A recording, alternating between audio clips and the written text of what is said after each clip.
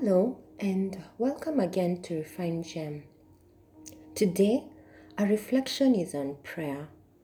Have you built up a reserve?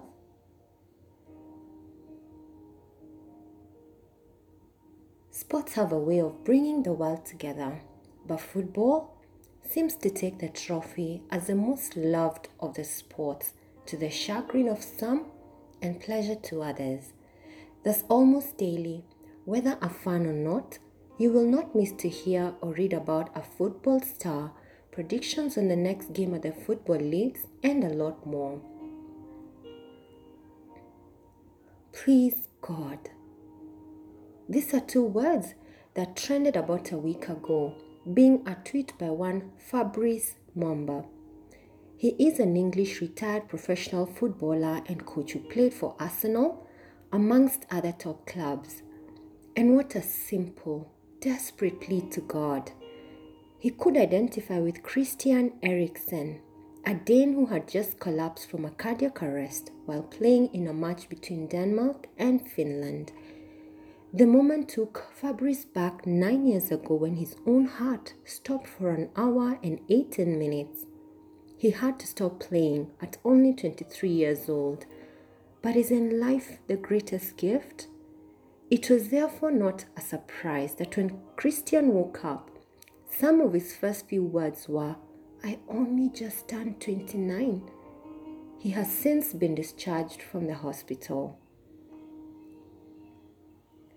Does it matter how long you and I take to talk to God in prayer? Should you also feel guilty in having purpose to fast and pray, but when you reflect at the end of the day, yours was more of a hunger strike? You never ate, neither did you pray, as events of the day took control of your time. I relate to that. While it may be a desire to spend much time in prayer, there are moments when all we can afford is a soft whisper to God, a simple calling on the name of Jesus, or even silence. Perhaps it's urgent actions at work that require you to put in a little more time to achieve a timeline, or receiving a call from a friend asking you to mention in prayer that a loved one in a crisis of some sort. Maybe you have to travel for some few days, thus you're now out of your comfort zone and spending time in lobbies.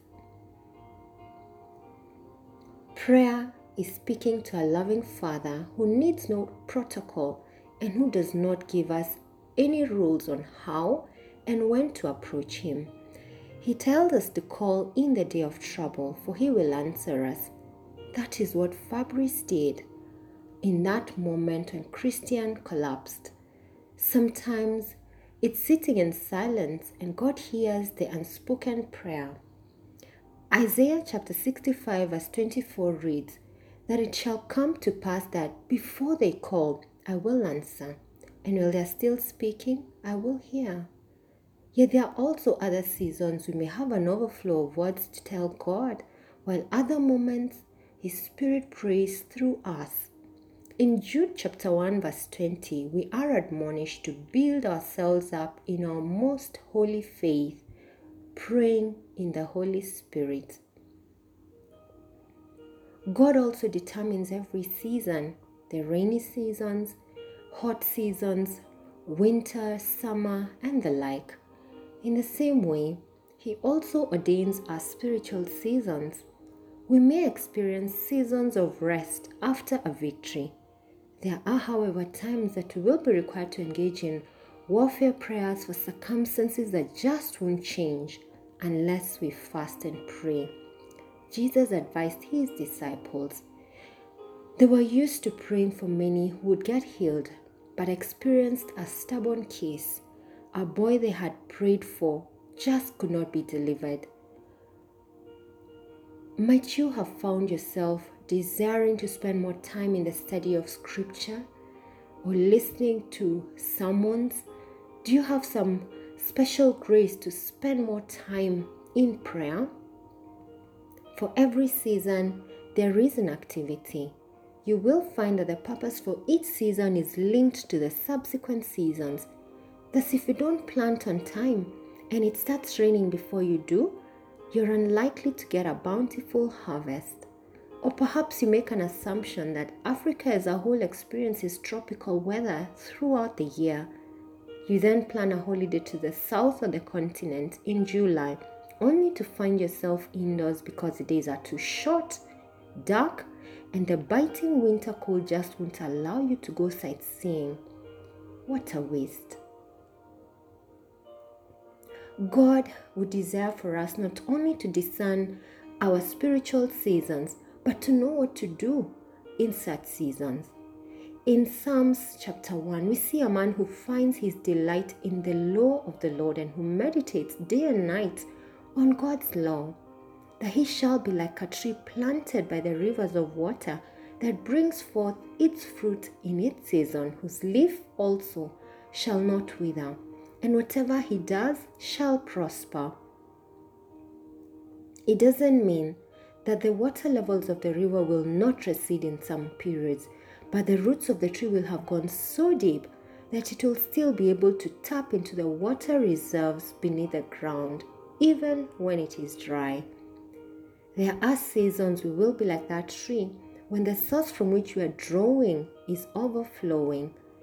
Those are the spiritual seasons we can't wait to spend time in prayer or study scriptures. In such times, we ought to be building a reserve before the season changes and suddenly we have more responsibilities and a lot more demands on our time. Grow your roots in the season of rest, because when the season changes, you will have to draw from the reserve. A two-word prayer will therefore still make the enemy flee because of how anchored and deeply rooted you are in God. In those dry seasons, He will also bring to your memory scriptures you studied when at rest that will back your prayers up. Strong winds can certainly not bring down a deeply rooted tree, neither will its leaves wither, as it's still connected to the sources underneath. Thank you for listening and be blessed.